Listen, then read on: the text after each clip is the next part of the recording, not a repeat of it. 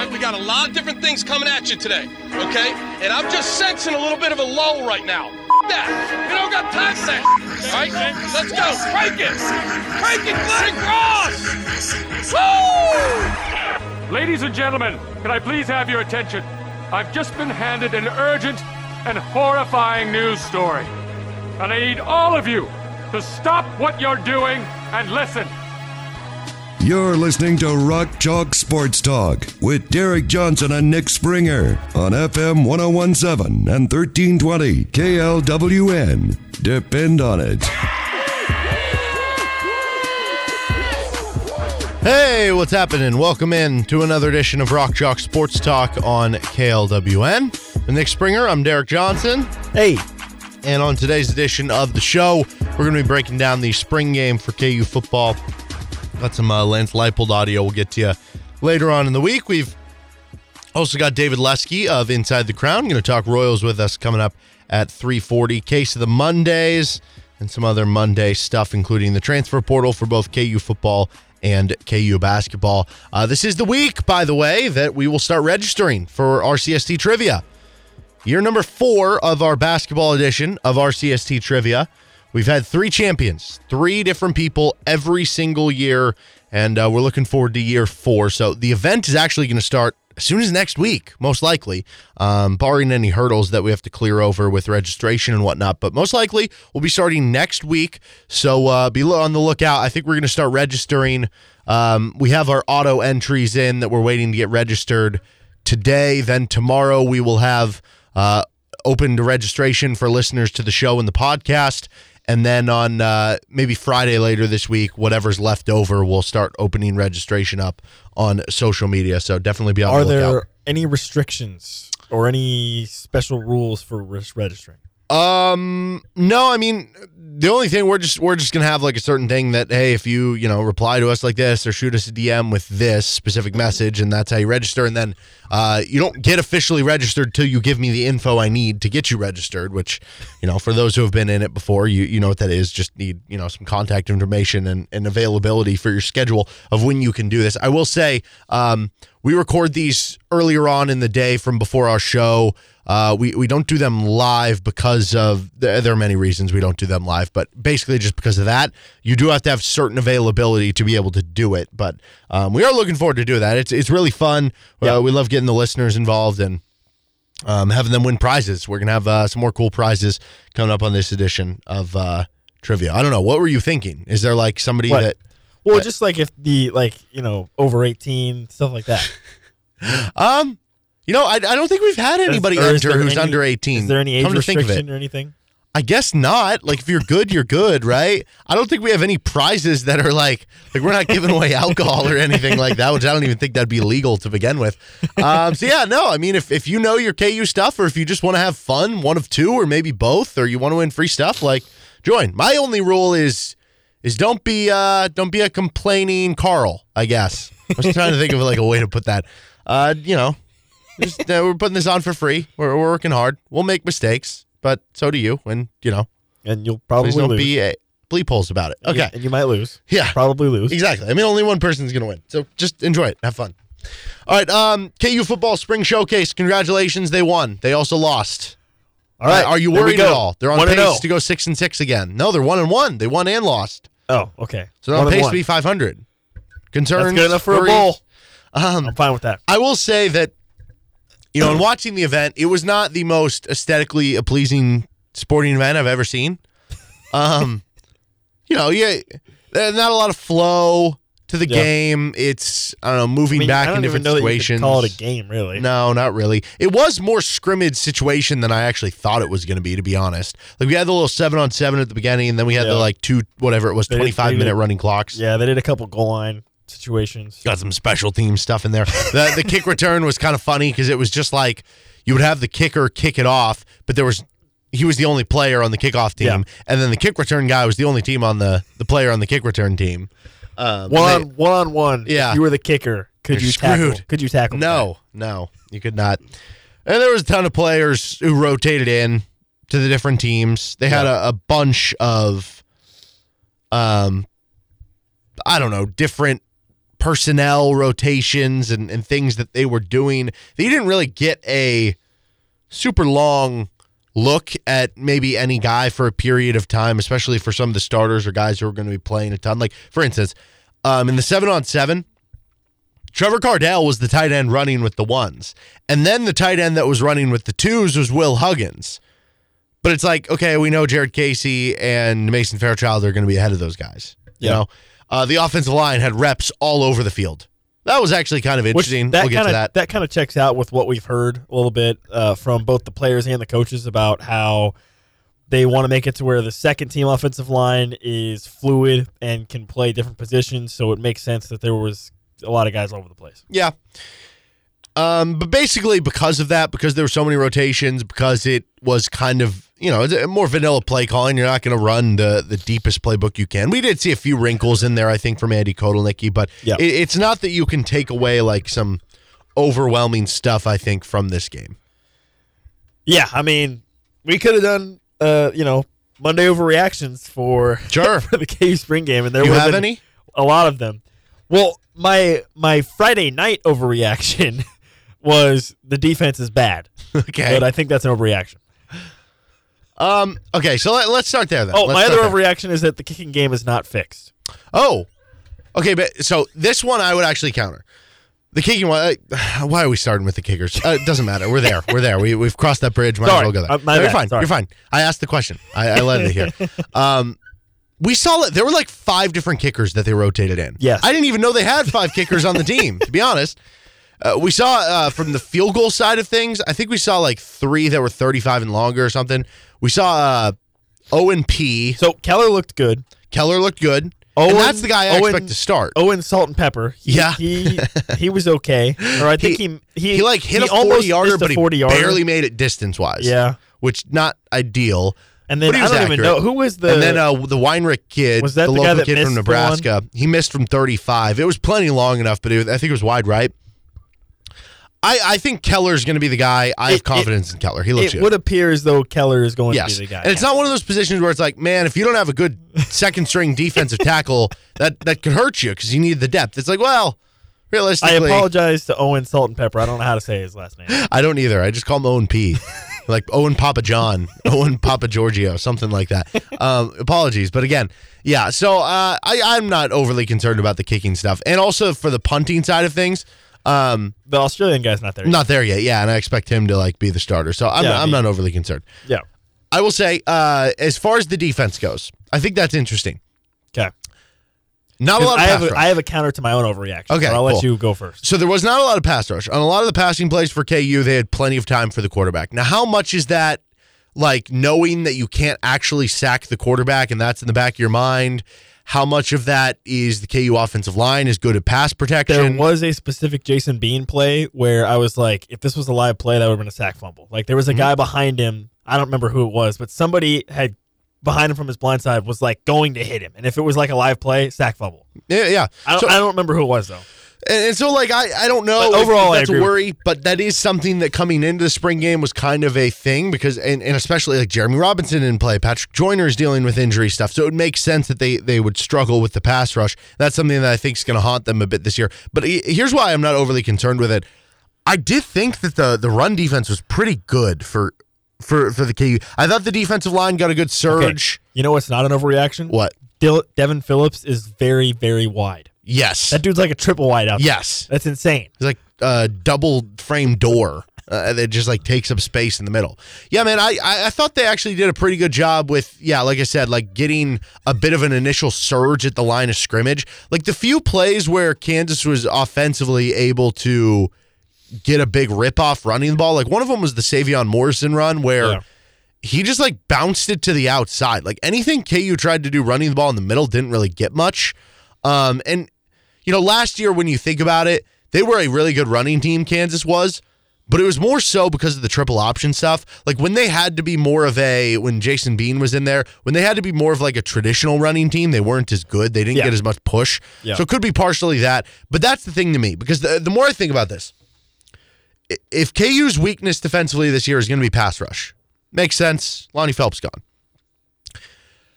When you look at it, the defense overall last year was just bad in general. Yes. If you just get better at run defense, Well, that's basically okay. that's Timeout. enough. Timeout. Okay. That's basically exactly what happened from last year to the year before. They were bad, but last year their run defense was a little better. But it was a little better. I'm saying be a good run defense team. Okay, that's Because a big jump. there were games last year where they still got torn apart run defense, right? Yes. Especially down the stretch. Yeah. I'm saying become like a top 40 run defense in college football. And if you can, that's a pretty high bar. It might be.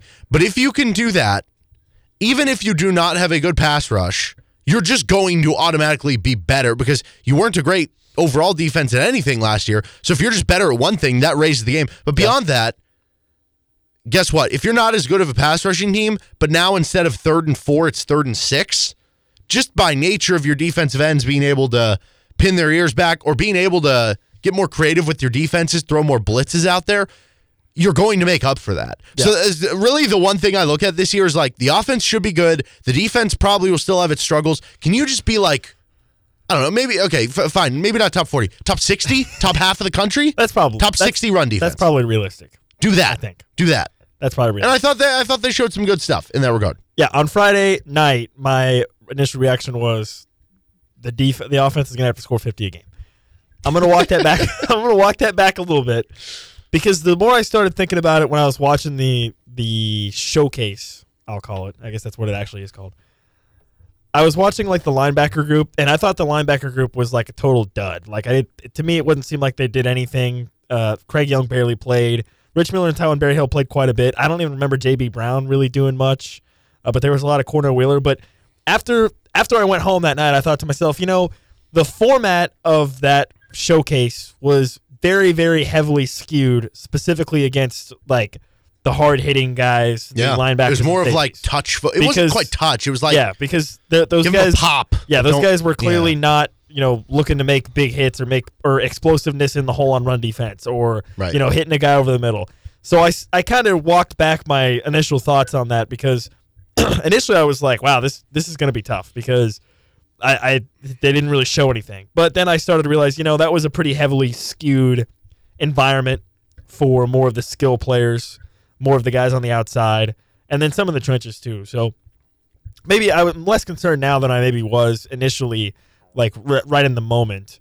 And in the secondary, and I thought what you're saying is a good point because if the run defense gets better, and I think the secondary is probably the biggest strength of this team, right? So even if your pass rush, the defense, So even if the pass rush is not as good, if your run defense is a little better, plus you hope to be better in the secondary overall, that should be good enough to be a little better defensively. Right. I agree. And I think both those were true for the linebackers. Yeah, they didn't really. And let's not kid ourselves. Like, obviously, this is going to be a team that's going to rely on their offense, right? Like, that's that we don't need to beat around the bush with that. Like, this is going to be a team that is going to rely on scoring 30-plus points per game every game to win games, right? Yeah. So it's not like the defense needs to be the 85 Bears, okay? They just need to be continuing to get better, right? Like, objectively, they got better last year from the year before. Now, that was pretty easy to do considering how bad they were the year before that, but they got better. Okay, well, now you have a chance to make another step forward.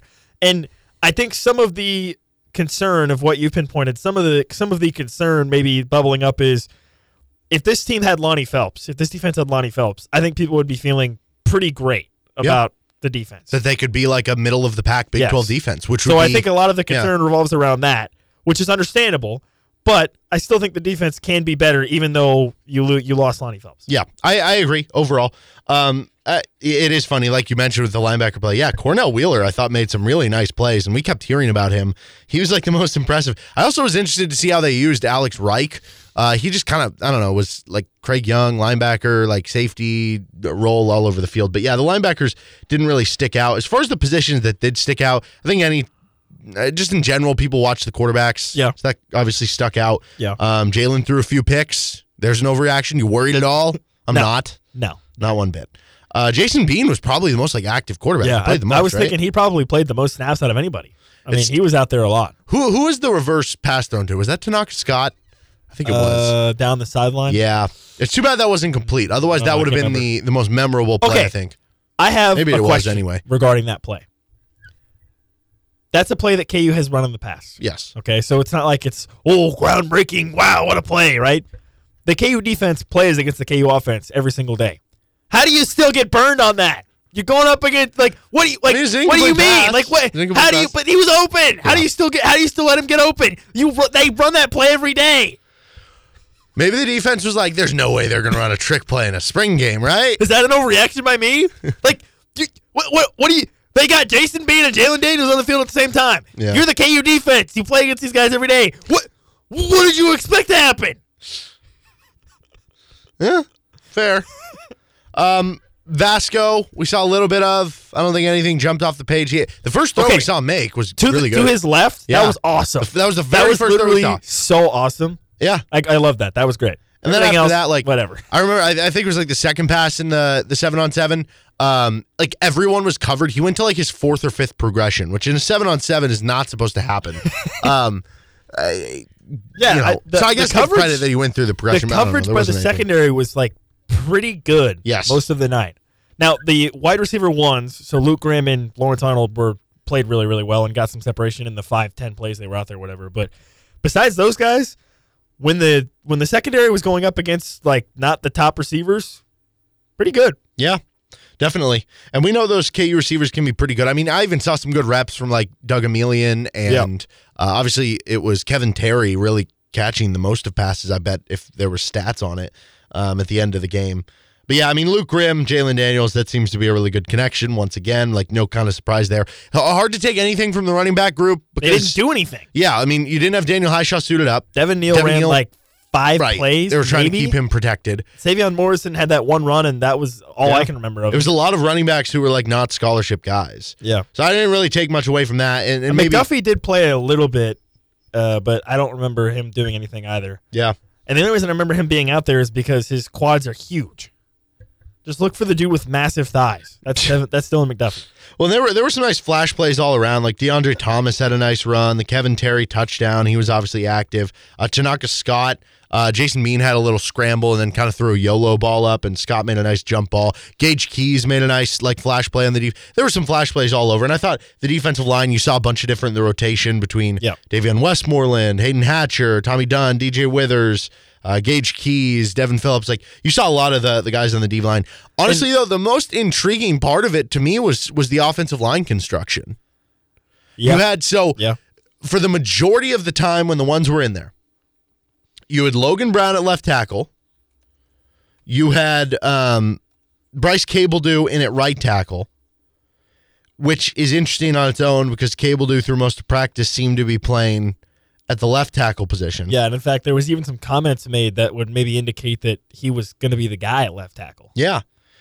And then you had Kobe Baines at right guard, who we've been seeing him like kind of, I don't know, compete at the right tackle position. Michael Ford got an injury at one point. He had been dealing some center snaps because Mike Nowitzki was out. And then you had Dominic Pooney on the guard position. They tried moving Pooney to left tackle at the beginning of things, but then when Ford went down, they moved Pooney back to the inside, and then that moved Logan Brown to left tackle. So I don't really know what to think. Does that mean Logan Brown's a left tackle? Is he competing at right tackle? I don't know. Is Pooney... Are they going to keep moving him to left tackle? Okay, is he going to move inside? Which side's Cabledew? I hate the idea of this like fluid where like your second string of linemen can play the different positions. But I would like for the starters to be the starters of what spot they're going to play. I mean, am I wrong for having that opinion? I don't think you're wrong, but to be fair, Michael Ford and Mike Nowitzki, those are both guys who you expect to start, and they were both at that point out. Yeah, I'm not talking about like my thoughts on the spring showcase. Mm-hmm. I'm just saying in general. Because those guys were not available. Yeah. So I don't really know. Do we go back to what we saw at the beginning of practice? Do we just throw it all away and be like, well, when Nowitzki's back, you just plug him into center. You figure Ford will be one of the guard spots. Pooney will be either left guard or left tackle. Yeah. And then you have 2 starting spots left between, I don't know, either Bryce Cabledew at left or right tackle, Kobe Baines at either at that point, I guess, I don't know, right tackle, or we saw him at right guard. Does he go to left guard if Pooney's at left tackle? I don't know. Pooney has turned into a star. He really has. And that is interesting for him too, though, because he was, I would say he was their best offensive lineman last year. Yeah. What happens if he moves to left tackle? I don't know. Right? Some guys can do it, some guys can't. But I mean, He's about as trustworthy as you can get on that offensive line. So it almost feels like to me the offensive line right now is a Rubik's Cube. Like all the squares are there, all the colors are there. You know it can work out in the end. I just don't know how it's going to happen. That's an interesting analogy. I kind of like it, though. Yeah. But I feel good about it. I feel good about it. Yeah. He is Nick Springer. I'm Derek Johnson. We're going to talk with David Lesky in about 15 minutes, a little Royals baseball. This is RCST on KLWN. Depend on it. That time on a Monday here on Rock Chalk Sports Talk to catch up on what you might have missed or maybe go a little deeper into what you saw, as we're joined by David Lesky of Inside the Crown to talk a little Royals baseball. The Royals win the series over the weekend 2-1 with the Giants, and it's kind of one of those interesting series where you feel like you very easily could have swept it, but I don't know, when you look at how the last two games go, I guess, do you just view it as, well, the Royals kind of stole game 2 and they got game 3 stolen away from them? Does it just kind of balance out and you take the 2-1 series win? Yeah, I mean, if you're the Giants, you look at that and you go, well, we easily could have swept that series. I mean, they only lost 3-1 on Friday, so it was a good series. They went on the road. They played a team that Gabe Kapler before the season said that he thought that team was more talented than his 2021 club that won 107 games. So, I don't know that I believe it, but that's some high praise. So I think that's a good series win. They just hit 13 homers in 3 games against the White Sox, who might actually be really, really bad. But still, they did it. I mean, they still did hit all those home runs and score all those runs against them. Coming into the series, the Giants had, I think, the 3rd best walk rate in baseball, and the Royals walked them 6 times in 3 games, including once in the last 2 games. So a lot of it was just really positive, I felt like. And, yeah, I mean, they very easily could have had the sweep, but you're right. They also could have lost on Saturday and won on Sunday, and then no different in the end. So, I think that's how I would look at it. And I think overwhelmingly the series was positive. And the results, even if they – it's a weird way to say this, but even if they had gotten swept, if they had gotten swept with Chris Bubic pitching the way he did, with the offense coming back, even if they had lost it later, if Brad Keller pitched like he did but they lost, I still think they would have been positives. But winning 2 out of 3, that's a cherry on top, I think. Well, with what you said about the White Sox possibly not being good, obviously the Tigers, they don't look very good either. Is there a real avenue? Do you think that is a realistic goal for the Royals to finish 3rd in the division or top 3? I guess it's a realistic goal because that should be something they strive for. I still think the White Sox are more talented than they've shown. I think they're still leading today. I think going to the bottom of the 9th, so they have a chance to blow a save. So we'll see what they do there. But I think that. I mean, ultimately, I think that they need to finish in front of the Tigers for sure. I mean, the Tigers are bad. They should feel bad. No, they're not a good team, and so the Royals should finish ahead of them. But I don't think it's crazy to say, hey, let's shoot for ahead of the White Sox too, because they've shown a lot of issues. I mean, their bullpen's been terrible this year. Now it's a small sample, and Liam Hendricks hasn't been there. Now I think I saw he's going to start working his way back to pitching.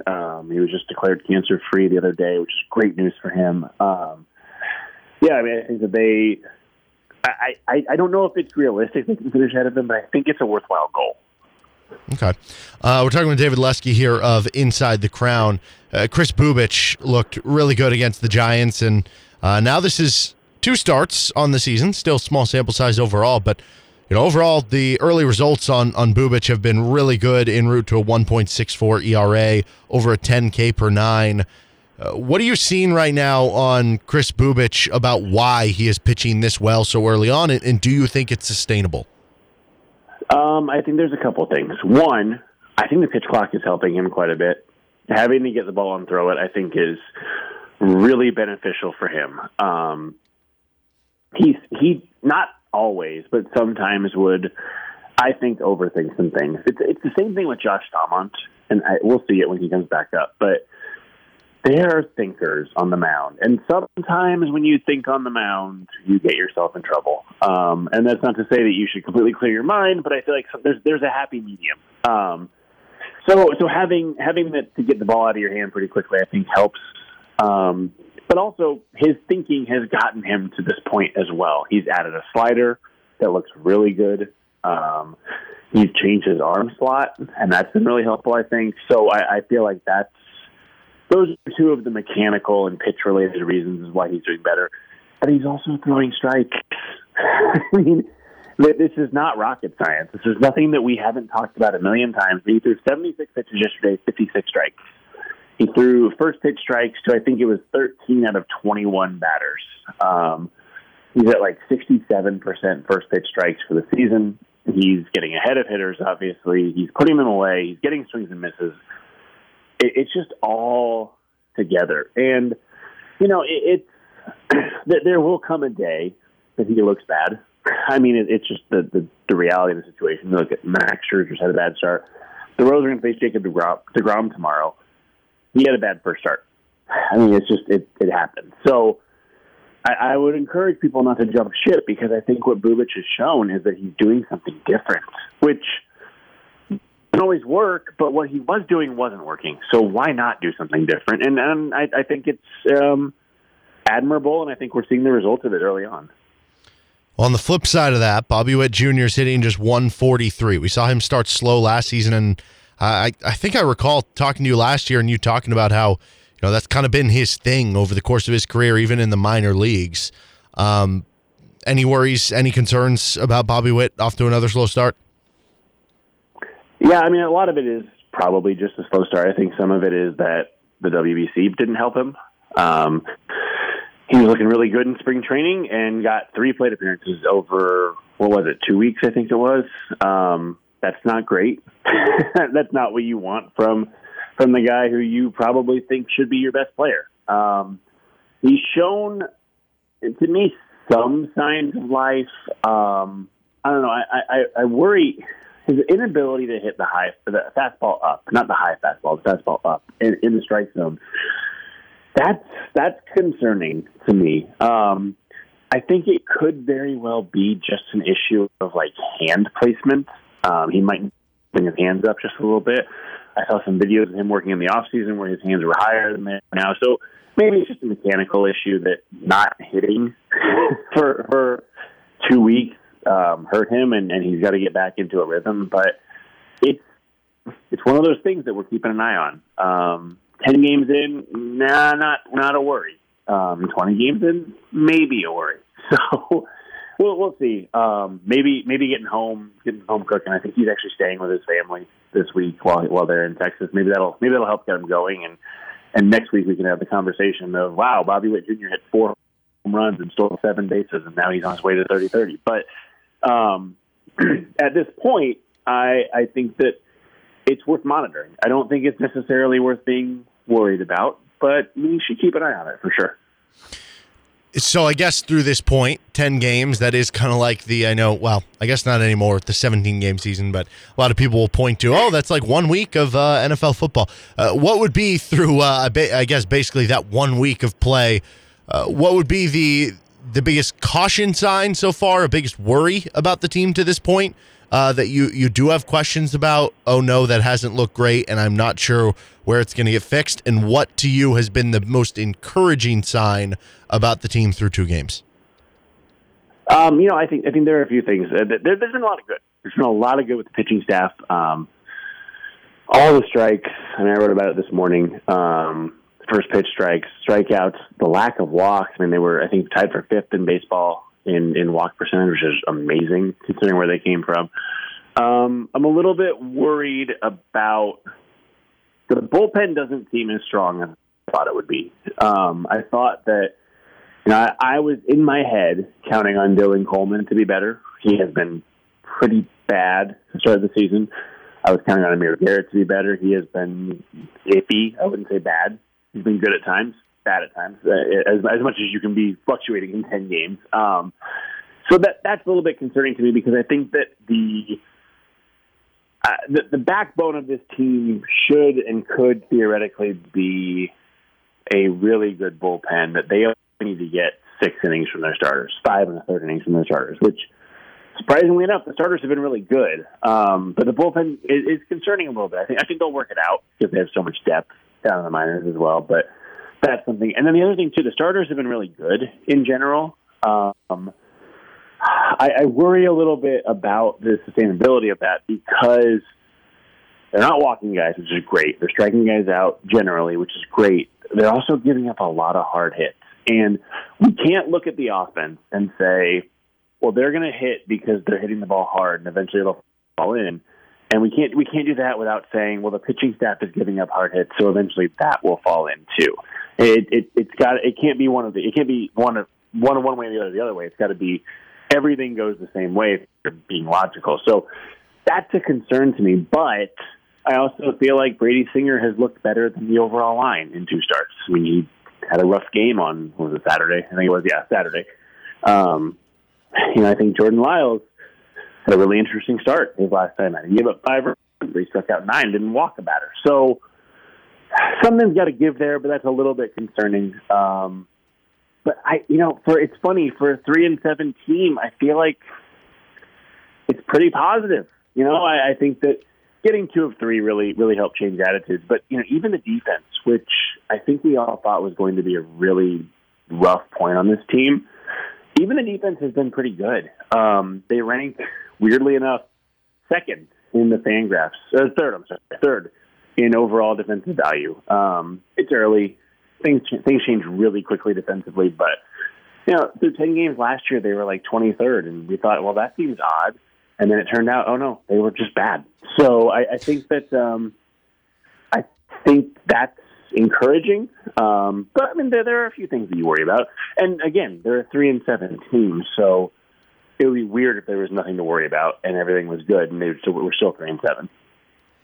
Zach Greinke goes tonight for the Royals. I don't know if you saw the stat that he's 7 unique hitters away from striking out 1,000 unique batters in his career, which has only been done by 4 other guys, and all 4 of the other guys are Hall of Famers. So I'm just curious. I mean, would something like that? I mean, I guess this is more of a big picture question, just in terms of Zach's legacy. Like, what do you think it might be after the season, or after his career is done? I'm gonna be honest. I have no idea what you just asked me. The phone completely broke up, so I don't know what you said. Oh, sorry. Just about Zach Greinke's legacy, like after he's done. Oh, what do you think? Will Zach Greinke join Pete Rose in the should he or should he not be in the Hall of Fame club? Will Zach? Yeah, let's see. To my knowledge, Greinke has not bet on baseball. So we have that going. And look, I can't confirm that. So let's hold back. Pump the brakes. I don't know. He may have. Yeah, Greinke. I think Greinke's a Hall of Famer. And the crazy thing is, he's thrown more innings for the Royals than any other team. Is that right? Am I making that up? I don't think I am. So, he hasn't had his best seasons for the Royals. He had probably his best season for the Royals. He hasn't had his best seasons for the Royals.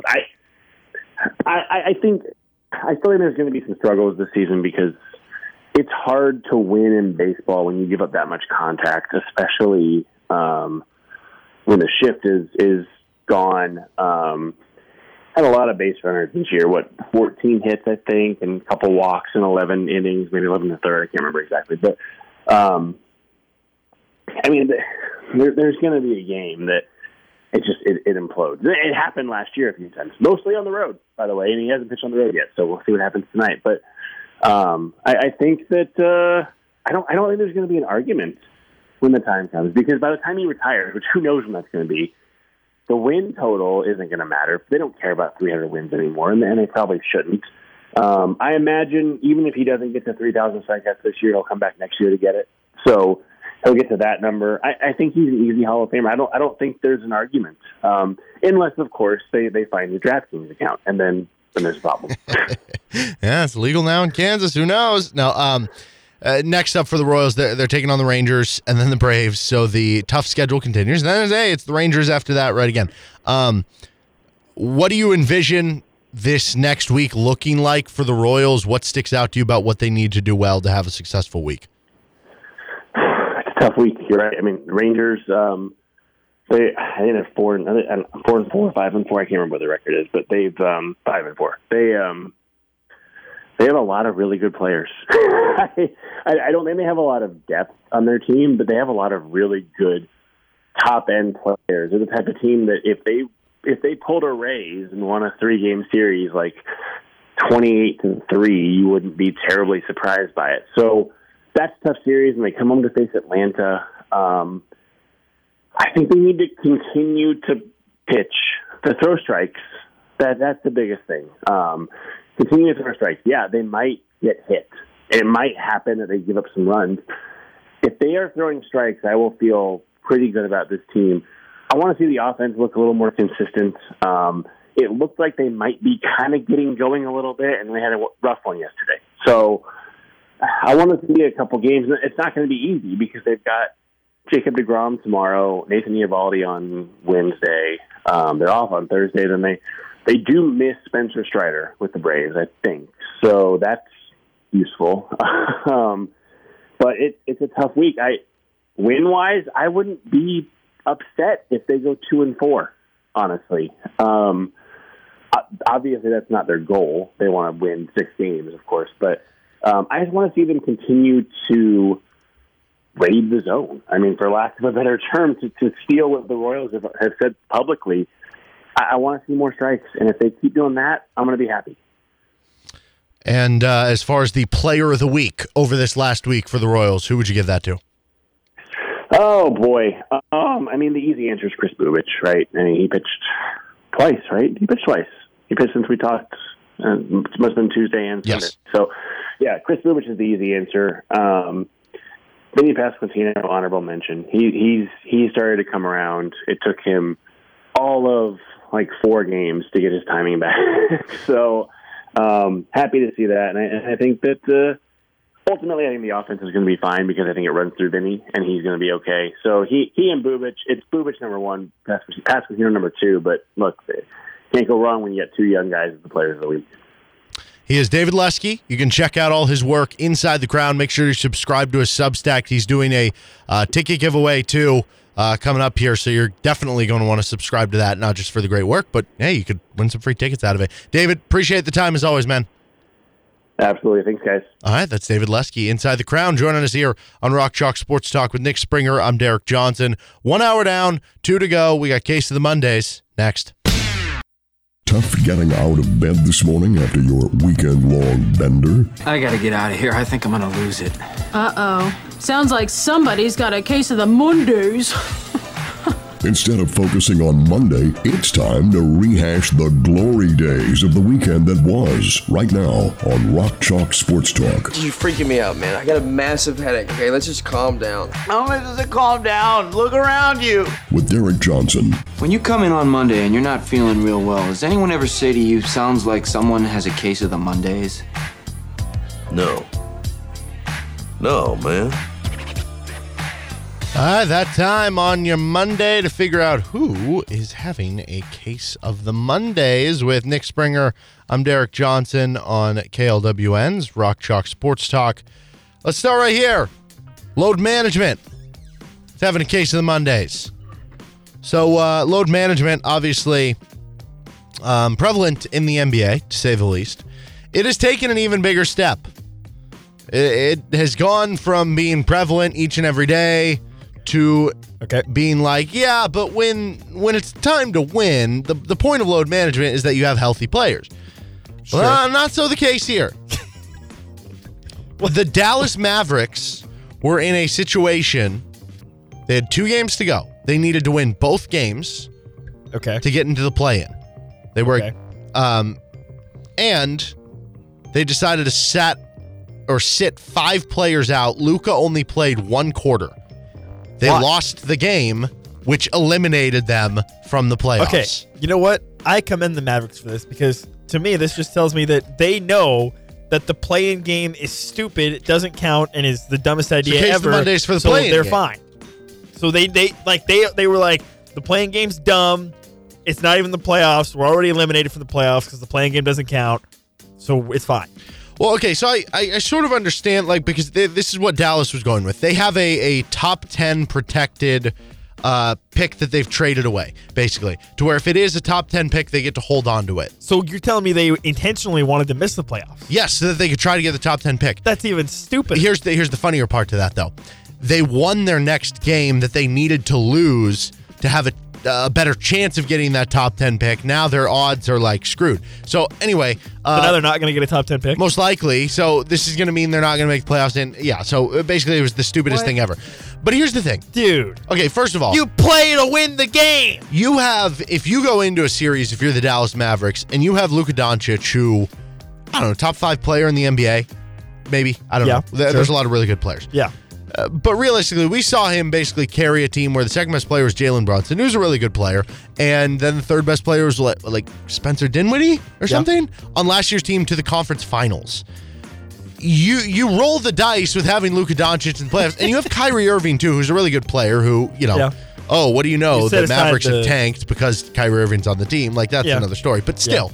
You have those two people. You made the trade for Kyrie Irving, and now you're just like, you know what? Let's just not make the playoffs. That's stupid to me. Idiotic. Yeah, the whole thing's dumb. It's like, at what point do sports just become, hey, let's actually like try to win? Like, what if a team who was like the 5 seed was like, well, realistically, there's 4 teams better than us. We're just gonna sit our players in the playoff series and make sure they're healthy for next year. Like, no, that's so dumb because like you get to the point where it's like you're trying to put yourself in a better position for next year every year. Yes. At what point do you actually have next year be this year? And this is where the whole enjoy the ride part of it goes for being like a sports fan side of things. This sucks because it's getting rid of that. It's not enjoying the ride. I think that's what the NBA has become, in all honesty. You don't get to enjoy the ride. Well, I mean, think about it. Did you win the title or no? Yeah, I mean, think about it. Nobody watches the regular season, I don't think.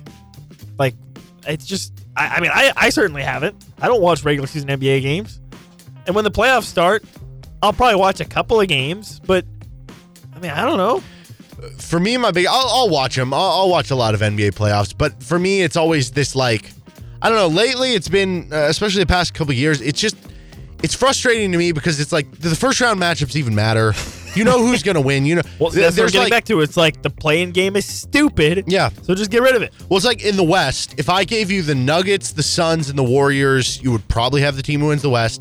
And then in the East, if I gave you the Bucks, the Celtics, the Sixers, you'll probably have the team who wins the West. So it's like the first round is going to mean nothing. Then you'll have one matchup in the second round that'll mean something. And then it'll be like, okay, well, we probably know who's going to win. I don't know. It's just there's almost this like, so let me ask you this. Lack of parity. Is it a bad thing that the best team always wins? Yes, I think so. I really do think so. We always talk about it. The NBA is like the only sport where the like legitimately the best team with the best players wins every year. Yeah, I'm not saying that you need it to be like NCAA tournament crazy. I'm not saying you need single elimination or something, but like I think the NFL has almost struck the perfect balance. Like typically you have like the Chiefs or I don't know, maybe the NFL is not as much as you think. But like typically, no, I think the NFL is pretty good. Like typically in the NFL, like you get a Eagles team with Jalen Hurts, you get a 49ers team with Jimmy Garoppolo, you get like every once in a while you'll have a situation where like a 7-9 or 7-10 conference or division winner playoff game makes or the playoffs. You but know, like, but yeah, generally like in the NFL, Rams won the Super Bowl as the 4 seed in the NFC. You know what I mean? Like that doesn't happen in the NBA. Yeah, generally, yeah. Climate change is having a case of the Mondays. You know, everybody wants to talk about climate change, ruining the weather and ruining the earth. Climate change thought it was winning. It thought it had a big lead on everyone. Well, guess what, climate change? Take this. The Associated Press. A new study finds that climate change is making major league sluggers into even hotter hitters. The reason? Warmer, thinner air. And the little headline on the picture says, how climate change might be causing more home runs. So is climate change actually bad? It's good. It makes us more taters, baby. If climate change were a baseball game, we would win. Yes, without a doubt. We're having more fun with it. So, sorry, climate change. Have some fun. Have some fun. Have some climate change with a side of fun. Yep, exactly. I've been watching, there's this show on Apple TV. It's called, I think, Extrapolations. It's like, okay, it extrapolates out like climate change becoming like a big issue and all the sort of things it causes. I'm waiting for the episode where they're like, okay, well, you thought Barry Bonds was cool. How about this hitter who hit 120 home runs because of climate change? And then it's like, oh, well, maybe this isn't so bad. No. Well, okay. This is like I think it's New Mexico in college baseball. Their stadium is like in a valley, and it's also at like 5,000 feet, and it's in where like basically they have like a wind tunnel, and they hit like 100 home runs every year. That's what more teams should do. Love it. All right, case the Mondays for no hitters. They are no longer, I don't know, I mean, they've already kind of fallen off in terms of like, it feels like we've seen them so much. Now they're not even leading to, well, we've seen this before, wins, but not just that, like even like low scoring games. So this was in a minor league baseball game. It was the Reds AA affiliate, the Chattanooga Lookouts, which why is your team named the Lookouts? Is that like, look out? Like that? No, it's like the guy at Is the it top like the guy looking out at the top? Yeah, it's the guy at the top of the crow's nest on the pirate I like ship. it better if it was like, look out. Something's coming at you. They beat the Rocket City Trash Pandas, which that is an elite team name. Yeah. 7-5. And, you know, you look at the score, 7-5, whatever, right? Regular game. The team who won 7-5, Chattanooga, they scored 7 runs. They won the game. They did not have a single hit. You might be wondering, how did they score 7 runs? How's that possible? Well, add to it, they scored all 7 runs in the 7th inning. And they did it without obviously recording a hit. It was an unbelievable combination of like walk on walk on walk. You had 5 walks, including 2 with the bases loaded. 2 more players were hit by pitches. So realistically, it was like 7 walks. A wild pitch and a defensive error. The defensive error, it was just like a can of corn to center field. The center field just drops it. And that was with bases loaded, and it scored 3 of the runs. What I find even more comical / ironic about this is that's the Reds AA team that won that game. The actual Reds, the major league team, the Cincinnati Reds, they lost a game to the Pirates last year when they threw a no-hitter. So the Reds AA team is better than the regular Reds. They won while getting no hit. The Reds no-hit a team and found a way to lose. That's funny. They, specific skill set. It's like you might be more talented, but we are better at no-hitters. I just had, well, maybe not genius. You might think this is really stupid. I'm just going to spitball this to you. It literally just popped in my head just now. Okay. I haven't even thought about it at all. What if MLB did a thing where they like took all the players from like the single A team or whatever, and for one day, all the teams played their like single A players on their major league teams. Everybody did it. So it's like a take your kids to work day type thing, but like it's the single A players, and you put them all on the major league team for one game. All right, here's my problem with this. They already do that. It's called single A baseball. No, but you put them on the actual major league team. But if everybody is doing it, you're just having single A versus single A. So why not just have it in single A? Okay, hang on. No, you're right. That's the fatal flaw. You basically were like, I told you I didn't think through the idea. What if we ate ice cream outdoors? It's like, we're still eating ice cream. I told you I didn't think through the idea. But that's a good point. Okay. All right, hang on. A little bit of a loophole there. Okay, never mind. You know what? Put it in the trash. Okay. On to the next. Now, okay, if you want to go there, that was so dumb. Have your minor league all-stars. I can't believe you can pick some from the single A, some from double A, and then it's like a fan game where they're like, hey, let's get to know the young players. Wow. I'm really thinking through what I just said. That was like one of the dumbest things I've ever said in my entire life. I just now realized that. Well, hey, self-evaluation. I appreciate that. That was brutal. The Chiefs receiver options have a case of the Mondays. I guess, I don't know. I don't know where to totally go with this because Odell Beckham Jr. signed a 1-year, $18 million deal. He did. Which is outrageous, exactly, by the way. It's way more than the Chiefs would have given. And you might be asking, well, how much of it is guaranteed, like the base salary? Because sometimes NFL teams can be like, oh, it's a $4 million base salary, but if he does this, and that, he can earn $18 million. No, the base salary was like $14 million. Clearly a lot more money than the Chiefs were looking to go to, and that probably a lot of other NFL teams were looking to go to. I have a serious question. What money are the Chiefs looking to give to? Because like $9 million was too much for Mecole and Juju Smith-Schuster. What's the number, Chiefs? You got to pay somebody. What are we doing? I think that's where I land here. It's not case of the Mondays that you missed out on Odell. Like they can overcome that, and for that contract, you're not going to do that. It's just more case of the Mondays that you hadn't already signed one of the other receivers. I also think it's case of the Mondays for people who love social media circuses. Because now you're not going to get OBJ tweeting eye emojis every other week about, I'm in Dallas. I'm in Dallas today, guys. Just ridiculous. Yeah, he can't be the NFL flirt, the NFL tease anymore. Yeah. That was so annoying. Well, you don't have to worry about that with the Chiefs anymore. So that's, I guess, the positive out of this. But yeah, I mean, I think it makes it so that you look back more with hindsight on like the not bringing in Juju for 3 years, like $25 million, or not bringing back McCole Hardman on a 1 year, like $6 million deal. But then just signing like a crappier version of McCole with Richie James. Yeah, like what? And it makes you question it more. I'm trying really hard. I'm trying so hard to stick with what I've been saying all along. I trust Brett Veach, but also. Do something! The options are depleted. Or to even like go out there and get like before they were signed, like a DJ Chark or something like that. Because the options are pretty much depleted now to where it's pretty much you're based on, you either got to make a trade for someone or you got to hope someone gets cut. Like somebody becomes a cap casualty. The options are like Hopkins, Brandon Ayuk. Which is going to cost you a lot. The bum squad after that. I don't even Evans, know. Maybe. So I wonder are they guaranteed to take a first-round receiver? That's kind of where I'm going with this. I kind of think... But okay, here's the problem. Here is the problem that I have. Are the Chiefs in a position right now to where they can draft basically Sky Moore 2.0? Where they're like, we think this guy's going to be great. He's got a high potential, but then he just doesn't do anything his first season. I don't think so. Exactly. You need more production. So you can't, it have to be like a high first-round pick, right? It can't be a guy that you're like... it can't be a guy where it's like, hey, we really love this guy. We know he's going to be good, even if he doesn't contribute really that much his first year. Like, we know he's going to be good. I don't think the Chiefs can afford to do that right now. Because right now, their receiving core is nobody. Like... And when you look at the NFL draft, the kind of talk is that it's like...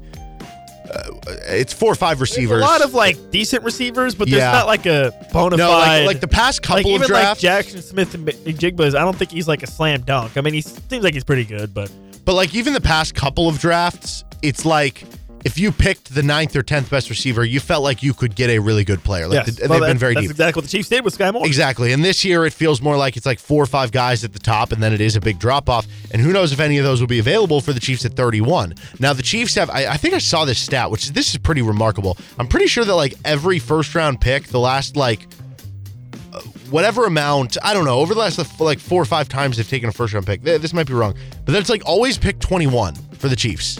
Except for the one that they, like their first-round pick. Like they had 2 this past year. Karlaftis was not 21. But like Trent McDuffie was picked 21. I'm trying to think, was Marcus Peters? He might have been like 21. I don't know. It's some weird thing. So you trade up and you get like pick 21 and you get one of the receivers. I kind of feel like that's going to be the way it goes now. Because I don't expect the Chiefs to trade down out of the first. Yeah, I don't know. I wish I could sit in Brett Veach's office and just egg him on and be like, hey, you see this receiving room? We need more. Hey, Brett, we need more, bud. Well, we'll see what happens. Like I said, there could be guys that get cut come like fall camp, but you have Mahomes, but that doesn't mean you have to throw to guys off the street. Yeah. You get somebody. No, you're right. Okay, Sam Bennett is having a case of the Mondays. Sam Bennett was normally I would say amateur, but for some reason at the Masters they call them amateurs. You know, they get all fancy with it. But he finished 2 under. He finished tied 16th in the Masters, which is awesome. That's really good for an amateur or whatever. He would have been in line to make around $260,000. So I was not aware of this. The amateurs don't get any of it? Don't get any money? They do not, because they're amateurs. And what sucks is it's not a situation. I was reading up on this because I was like, if I was him, and I don't know, let's say he's like a sophomore, junior in college or something. Because he goes to Texas A&M. Okay, is that what it is? I just know he plays college. So let's say you're in a situation. Can't you just convert that into NIL money or something? Apparently, golf hasn't gone about it. They should do that. That would be cool. But if I was in his shoes, I was like, I would just be like, okay, sorry, college, I'm out. I'm just taking the $260,000 and I'm starting my professional golf career. Right? Well, I mean, not if he wants to get his degree. You can work on that. You can work on your degree. Drop out, take the $260K, and then use the $260K to pay to finish college. Here's counterpoint to that.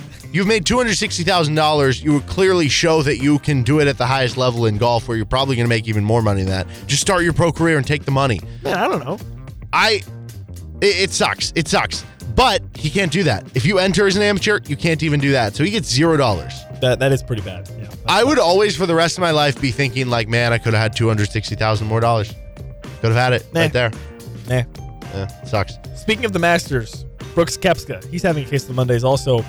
Prior to this weekend, only 2 golfers had shot 12 under or better in their first 2 rounds and gone on to lose. Koepka makes it 3. Did he choke? Did he choke? I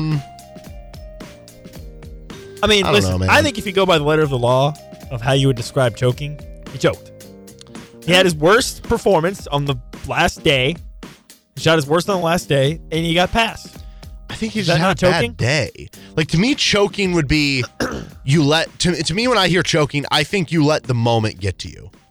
Is that not what happened if you play your worst on the last day? See, I don't think it did, because to me, I would think of that as like the last 4 holes when the pressure's really on, when you're like, I got to do well here to win the tournament.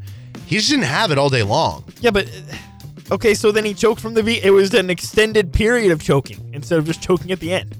See, again, to me, it's like you choke because you are, I don't know, it's the impact of the moment. I just think he had a bad round. Well, okay, I just think he had a bad round at a bad time. The Chiefs, they lost. They were up at half to the Bengals. In the second half, they lose in the AFC title game 2 years ago. Did the Chiefs choke?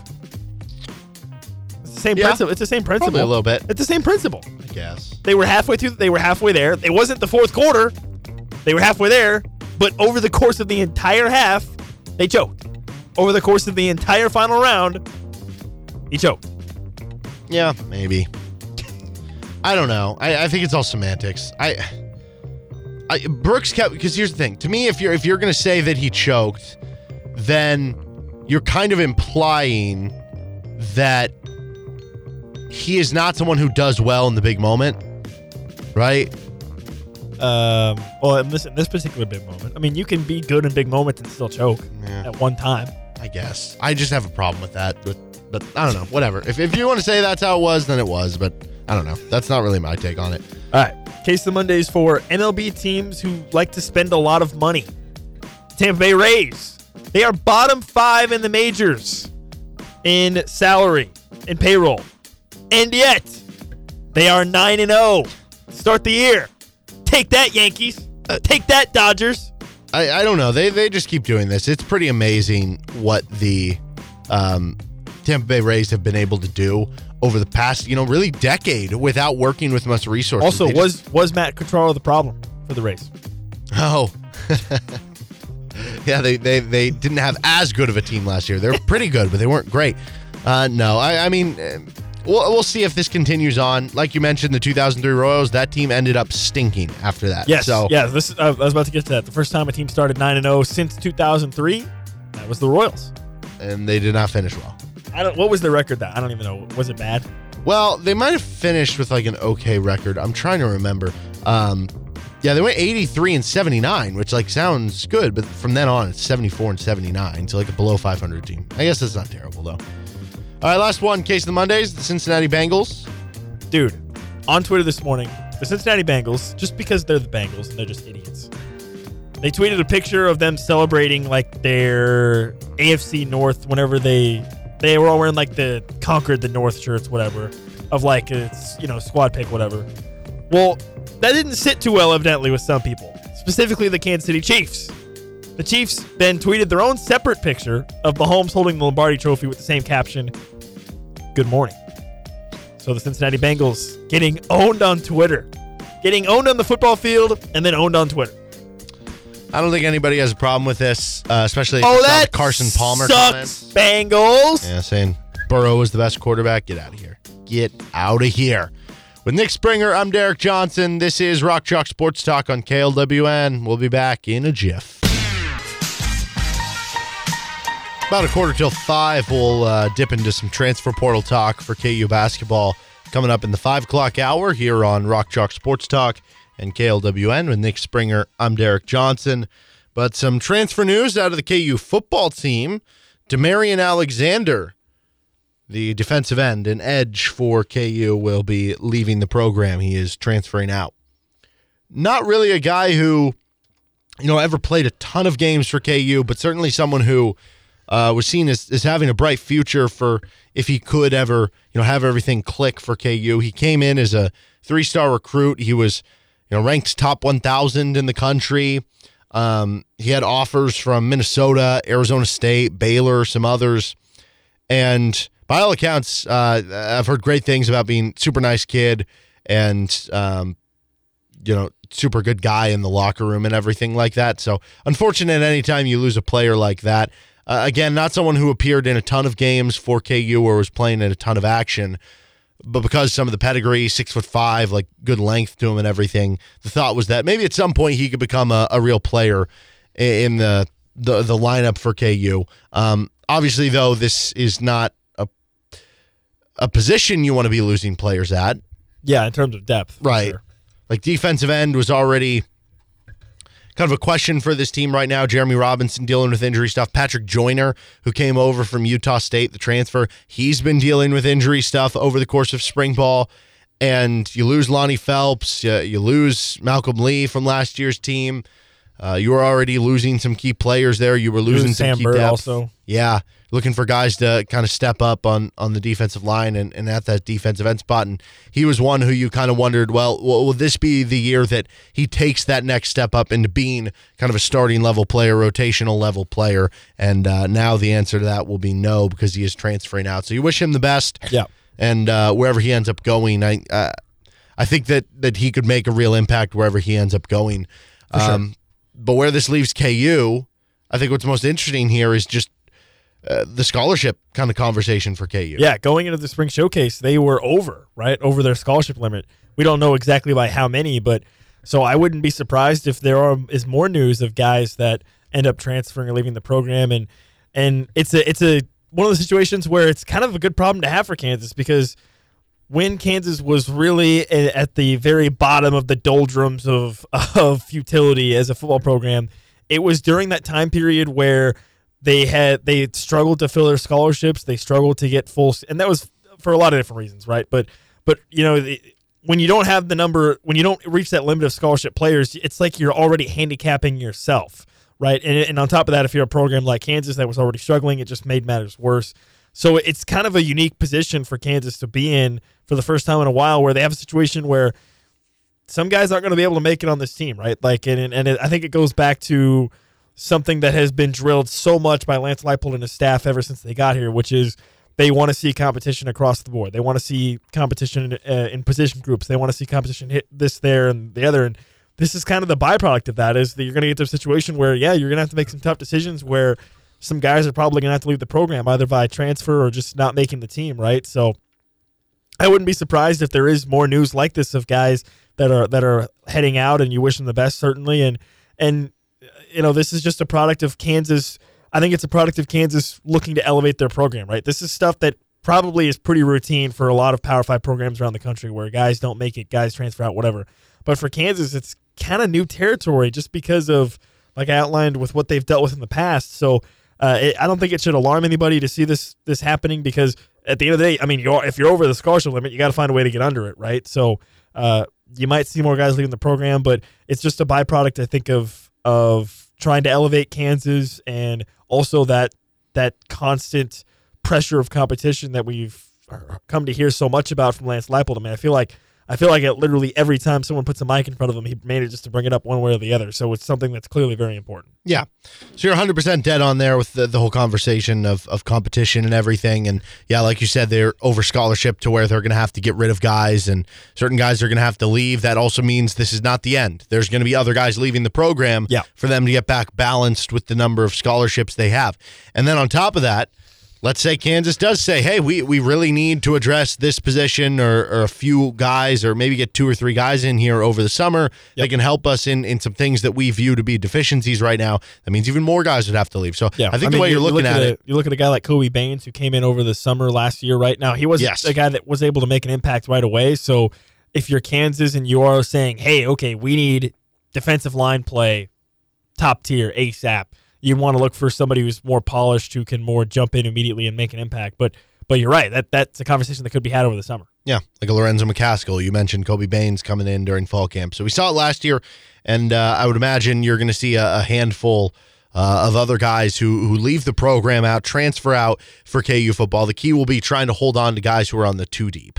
And I don't think Demarion Alexander was on the 2 deep necessarily. Now, when you look at the defensive end position for KU now with what's kind of left, Austin Booker at 6'6", 245. He's certainly someone I expect to be kind of in the rotation there. Jeremy Robinson, he is someone I expect to start. I don't know if Gage, I think Gage Key's going to be more of a defensive tackle. Cole Petras, who I believe is a former walk-on. Parker Williams, I believe, is a former walk-on. We saw Davion Westmoreland working with the ones during spring football a little bit. I think part of that was Jeremy Robinson being out. So you look at Westmoreland being in the rotation. You look at Booker being in the rotation. You look at Robinson being a starter. And Hayden Hatcher. Yeah, Hayden Hatcher being in the rotation or a starter, like one of those two as well. Same for Patrick Joyner Jr. Then you look at Dean Miller. We saw a little bit of him. He made one nice play as part of the spring showcase, and someone with, I think, good potential. He's someone who I think is fighting to be in that rotation. And then you have Tony Terry, who's a freshman who I think is going to have a bright future to him. I've heard some then he positives about his game. Put on like 15, 20 pounds over the course of the spring, I think. Yeah, so I think he was an early enrollee and stuff as a freshman, but also you don't expect him necessarily to play right away because he is a freshman. So realistically, of the guys I named 4 guys in the rotation, maybe a 5th with Dean Miller, and 1 for sure starter with Jeremy Robinson. You're going to move one of those guys who are in the rotation to being a starter. So basically you're going to have 2 starters, and you're going to have 3 or 4 other guys in the rotation at least. It's not necessarily that you're at a bad number there. That's good. That means you're basically 3 deep across the defensive end position. But I think where you're going to be looking for defensive ends, if they do attack this position in the transfer portal here with bringing a guy, it's not necessarily in the depth of it. It's going to be trying to bring on like an impact guy. Yes. Because that is what is missing from that unit. Yeah. Yeah. Like a guy like Hayden Hatcher, who has been a serviceable depth guy the past couple of years, right? But is he the next guy that can be that game breaker type player? Is Jeremy Robinson the type of guy that can be a game breaker type player? And Jeremy Robinson had a couple great games, right? I mean, you go back to the Baylor game last year, he was fantastic. But can he be that consistent? All right, it's 3rd down and 8, go get the quarterback. All right, it's 3rd down and 9, go get the quarterback. Like that's kind of that you're kind of missing that next gear type player right now from the guys that you just listed. That would make you feel a lot better. And again, it goes back to our conversation earlier about, well, the idea was that Monty Phelps would be back this year, and that would be, boom, there you go, that would be your guy. So now there is kind of that question mark a little bit about being able to have that sort of X-factor type player. And I think you're right. I think if you're looking for somebody as a sort of a late transfer guy over the summer, that's who you'd be looking for, is a type of X-factor type player who can make impact plays, not just another depth piece, because you've got some good pieces that are good depth players already. Like I said, Hayden Hatcher and Jeremy Robinson have been good players so far, but are they those types of guys that can grab that next gear on 3rd down and long and make a big play consistently?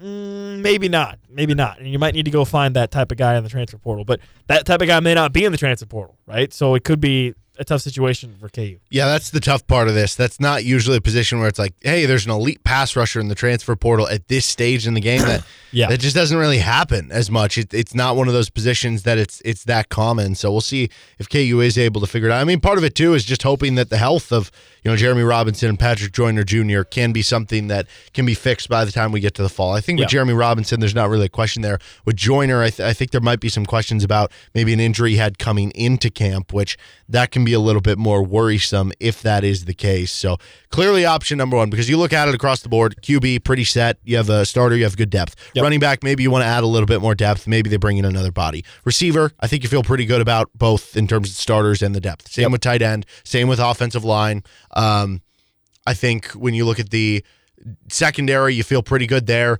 Linebackers, like, sure, maybe it wouldn't hurt to bring in another guy just because they've struggled at that position the last couple of years. But yeah, without a doubt, like defensive end, that is number 1, a pass rusher, a defensive lineman, a defensive end for you to go get if you can in the portal, if it is available, even though, it might be tough to find. All right, 2 hours down, 1 to go. This is Rock Chalk Sports Talk. We got a little more KU basketball talk into the transfer portal on the basketball side of things. Coming up next, this is RCST on KLWN. Depend on it.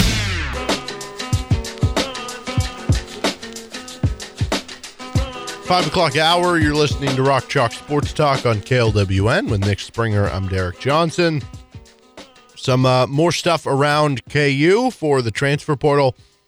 I guess first things first, to get to where you want to go, you have to know where you came from, right? Okay. Is that the saying? Know where you've been? Something like that? I guess. I don't know. What do you, sure? Well, you have to know, what you lost. Isn't there a song? Know when to hold them, know when to fold them? That? Maybe. Okay. Probably. There probably is a song. I envision someone's like screaming at the radio right now, like, is this song this you song! dummies? Yeah. This song! So anyway. I don't know the names of songs. Where they came from. Bobby Pettiford. That's the name of the song? Oh, wait. Oh, no. Bobby Pettiford. Okay. I think you were saying where you came from by Bobby Pettiford.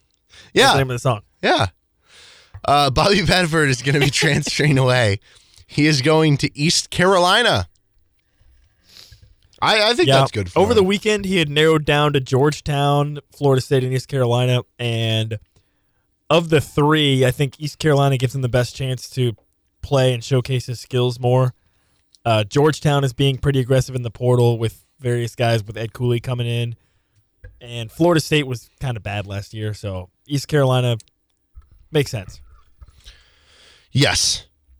I think it just makes the most sense for him to, get on the court, get playing time, secure all that sort of stuff. But he'll certainly be somebody that you're monitoring moving forward because, it's always, it's one of those things you root for him, but then it's like when they do well, it's like, man, what could have been? What could have been?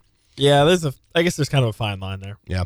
So Nicholas Timberlake just wrapped up his visit to KU over the weekend.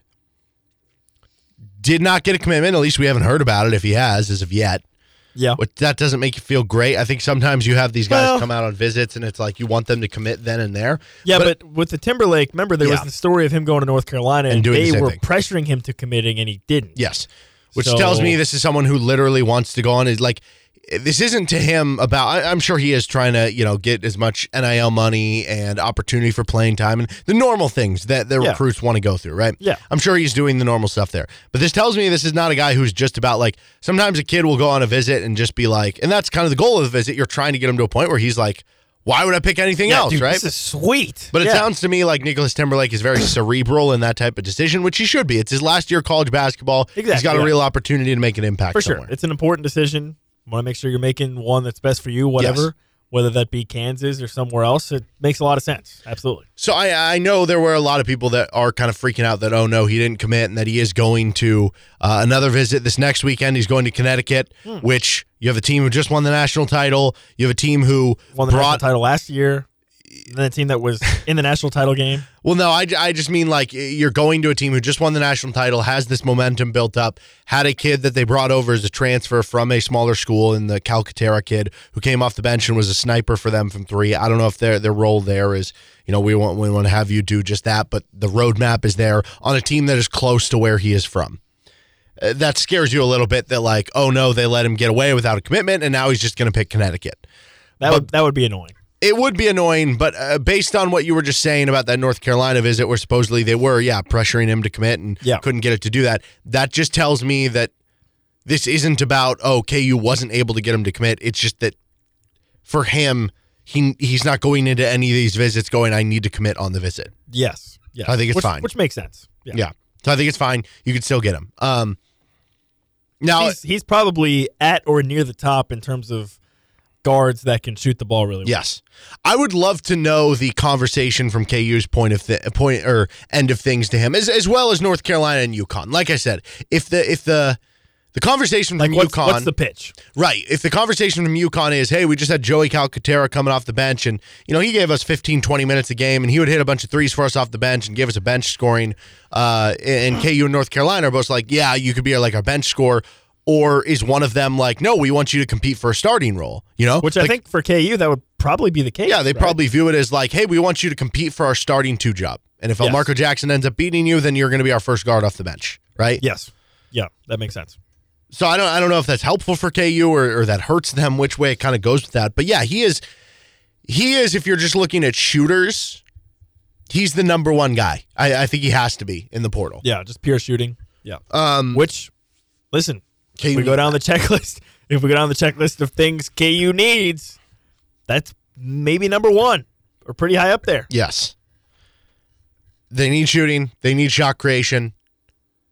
In some senses, you could make the argument that Nick Timberlake was actually a better shooter than Grady Dick, or is at this point in time.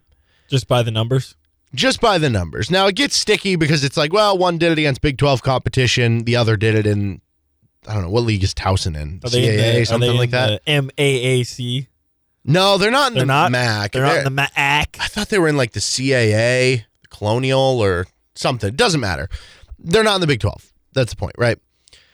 When you just look at the numbers, Grady Dick shot 40.3% from three on 5.7 attempts per game. Timberlake shot 41.6% from three last year on 6.7 attempts per game. So he's taking more, shooting better. Versus Ken Pom top 50 teams. Way less games for Timberlake than Grady Dick played, but Timberlake shot 44%, Grady Dick shot 34.6%. Versus Ken Pom top 100 teams. Again, way more games that Grady Dick played against top 100 than Nicholas Timberlake did, but Timberlake shot 46% from three, Dick shot 38.4% from three. Looking at some of the synergy numbers. Grady Dick was 74th percentile. That's very good in spot-up shooting. Nicholas Timberlake was 94th percentile. Then you look at off screens, and this is the big one here. Nicholas Timberlake is going to be a sixth-year player this next year. This past year, he's a fifth-year player. As great as Grady Dick was at shooting, as elite as his form is, and as unblockable as it is, a 6'8" guy shooting that high and everything, that was something he was still figuring out as a freshman. That he will figure out over some point of his career, but he hadn't figured out yet. He was 34th percentile in shooting off screens. He had yet to figure out how to move off the ball, how to work off a screen properly, and Nicholas Timberlake is 55th percentile, which is above average.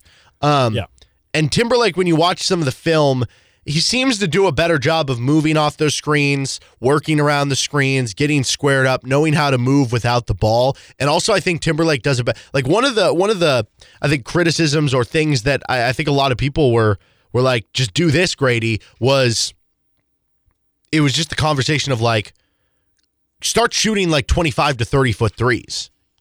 You know, if they're going to face guard you, if they're going to guard you so tightly, start shooting it from super deep, because that's the only place you're going to get wide open now. Yeah.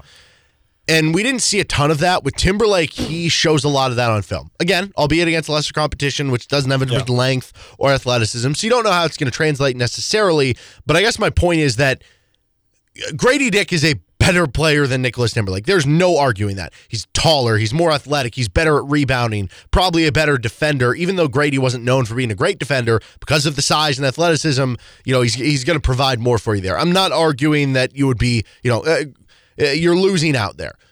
But just in terms of the shooting, I think you could make a case that Timberlake has a more like Grady Dick, by the time he gets to the same age Nicholas Timberlake is, of course it'll be Grady Dick. Yeah. But sixth-year Nicholas Timberlake versus freshman Grady Dick, you could make the argument you would be getting a better shooter. Yeah, you might have a chance to get a guy who is more polished, right? Who is more polished in the college game, who understands spacing and whatnot at the college level. Whereas with Grady Dick, obviously you're getting just an absolute flamethrower, an athlete, a guy that is going to be a top 10 pick with his high release and everything you've outlined. But with Timberlake, you have a chance to get a guy who has kind of grinded his way at the college level and is maybe a bit more of a polished player at this level, right? Obviously, like you said, Grady Dick is going to be and is a better player, but you have a chance to get a guy who at this level might be a bit more polished. Yes. So that's why I think it is a very big deal. So we'll just be kind of monitoring, and I would imagine, I don't think he has any visits scheduled after UConn. Maybe another one pops up at this point in time. Yeah. And I mean, listen, UConn, North Carolina, this is a guy that's a hot commodity. Right. Because of what we just outlined, because of the fact that his metrics are really good in terms of shooting, and even though it's not at the highest level, he clearly has the ability to shoot the ball very well against competition, and there's not a ton of guys in the portal that have shown by the numbers and on film to be at that level of shooting like Timberlake is, and that's why you see these top programs trying to go after him. Yeah, and so because there's not another visit scheduled after UConn, it does make me wonder if we're going to hear a decision on him maybe in like week and a half, 2 weeks. Yeah, like I wonder if he could be one of the quicker dominoes to fall. There have been a lot of guys who have committed, just not to KU yet. So I don't know. That makes me wonder. So that's certainly interesting that he wrapped up his visit. I know he was out at the spring showcase and stuff like that. A couple guys that KU either had visits or some sort of reported interest with, picking other schools that I think are notable in different directions. LJ Cryer picked Houston. Not necessarily a surprise. It sounded like there was some scuttlebutt about that happening like as of months ago. But then when he went in the portal and said the thing about wanting to play point guard, and then he put the three schools he was going to visit being Houston, Kansas State, and Kansas, and it was like, oh, maybe Kansas could be after him. But then he made the comment about wanting to play point guard, and it was like, okay, well then Kansas State makes sense because Houston has Jabal Shed back and Kansas has DeJuan Harris. But then I guess he ended up settling back with Houston. Yeah, kind of a weird roller coaster of like possibilities with Cryer, where he goes in the portal and you're like, oh, wow, right? And then it's like, okay, Kansas. Okay, that would be really exciting. And then you have the point guard stuff, and it's like, okay, well, Kansas has DeJuan Harris. Like, is Cryer willing to play the two guard for like 30 minutes a game and then get 5-10 minutes of point guard play here at Kansas? Maybe. Evidently not, right? So that's why he's going to Houston. And yeah, I think there was some rumors about that already being the case potentially a while back, and that's where he ends up going. So I think he could be a really good player for Houston. I mean, they always have the insulation with the great defense and rebounding. What do they need? Shot creators, and he gives them that. So unfortunately, he didn't go to KU, but it didn't seem like that was ever like super likely. Yeah. Jameel Reynolds picking Cincinnati is interesting from the standpoint of I'm actually going to package this together with this other one. Caden Shedrick. He is the guy who we joked around about trimming, quote unquote. Oh my. Trimming his list to 18. And since that happened, Nick is like, I don't care if KU gets him or not. Well, he trimmed his list down to 5 this time. Okay, there we go. 5. Thank you. All right, a real list. Features Duke, Texas, Missouri, Kansas State, and Xavier. So more reason for you not to be a Shedrick guy. Kansas. He has Duke, Missouri, and Kansas Didn't State want him on anyways. there. No Kansas, right? Yeah, I don't care. Yeah. But anyway, so you said Kansas obviously not on that finalist list. Jameel Reynolds picking Cincinnati. That's the Temple big man who they had like an in-home visit with down in Texas. It's not that either of those guys would have made or broke the offseason for KU, but it feels like now you really are if you're going to get a center, because there's some rumors around there that Graham Ike is like going to go to Providence. It feels like you kind of are falling into the center position where you are pretty hit or miss on make or break on whether you land Hunter Dickinson or not. Like your backup options now are no longer options. The discussion around getting a big man in the portal for KU was always kind of a, well, it would be nice. Is it like the biggest need? Maybe not, but if you can go out and get an impact player at that position, you do. And then like Jameel Reynolds, okay, yeah, at Temple he did okay, but he wasn't like an all conference level type guy that could come in. Shedrick, same deal. Maybe I don't know that he would be an all-conference level type guy. But then, obviously, with Graham Ike, it was like, okay, this dude averaged 20 and 10 at Wyoming, carried them to the NCAA tournament. He was out for a year last year with injury, so it was like, okay, sure, yeah, why not? But then, here comes Hunter Dickinson into the portal. And it's like, wow, that would be the guy, right? And he's number one on pretty much everyone's list of transfer portal options. So certainly a lot of teams are going to be in on him, but you're right. It does feel like for Kansas, it's either land Hunter Dickinson and work around that, or I guess just roll with potentially more KJ Adams at the 5 or Ernest Uday or whatever. I mean, because again, I don't think it's a position where like, I don't know that Kansas is going to go out and waste a transfer portal scholarship on just some guy that they think might add some depth, right? Like it feels like it's going to be either an impact player or we're just going to roll with what we got, assuming Zuby and Ernest, or Ernest is going to stay, but assuming Zuby decides to stay, right? Like, that's going to be your stable of big men, which doesn't give you a lot of depth, but, I don't know. That's my question, though. It's the depth, because in a perfect world, if you just have Zuby, Uday, and KJ, you're going to be fine at the center position.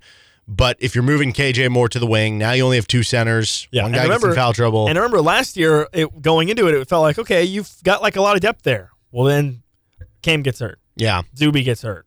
Zach Clemens struggles. Well, how and all many of a sudden years? You've got Ernest. We've seen so many years under Bill Self tenure where the center has gotten injured, Yeah.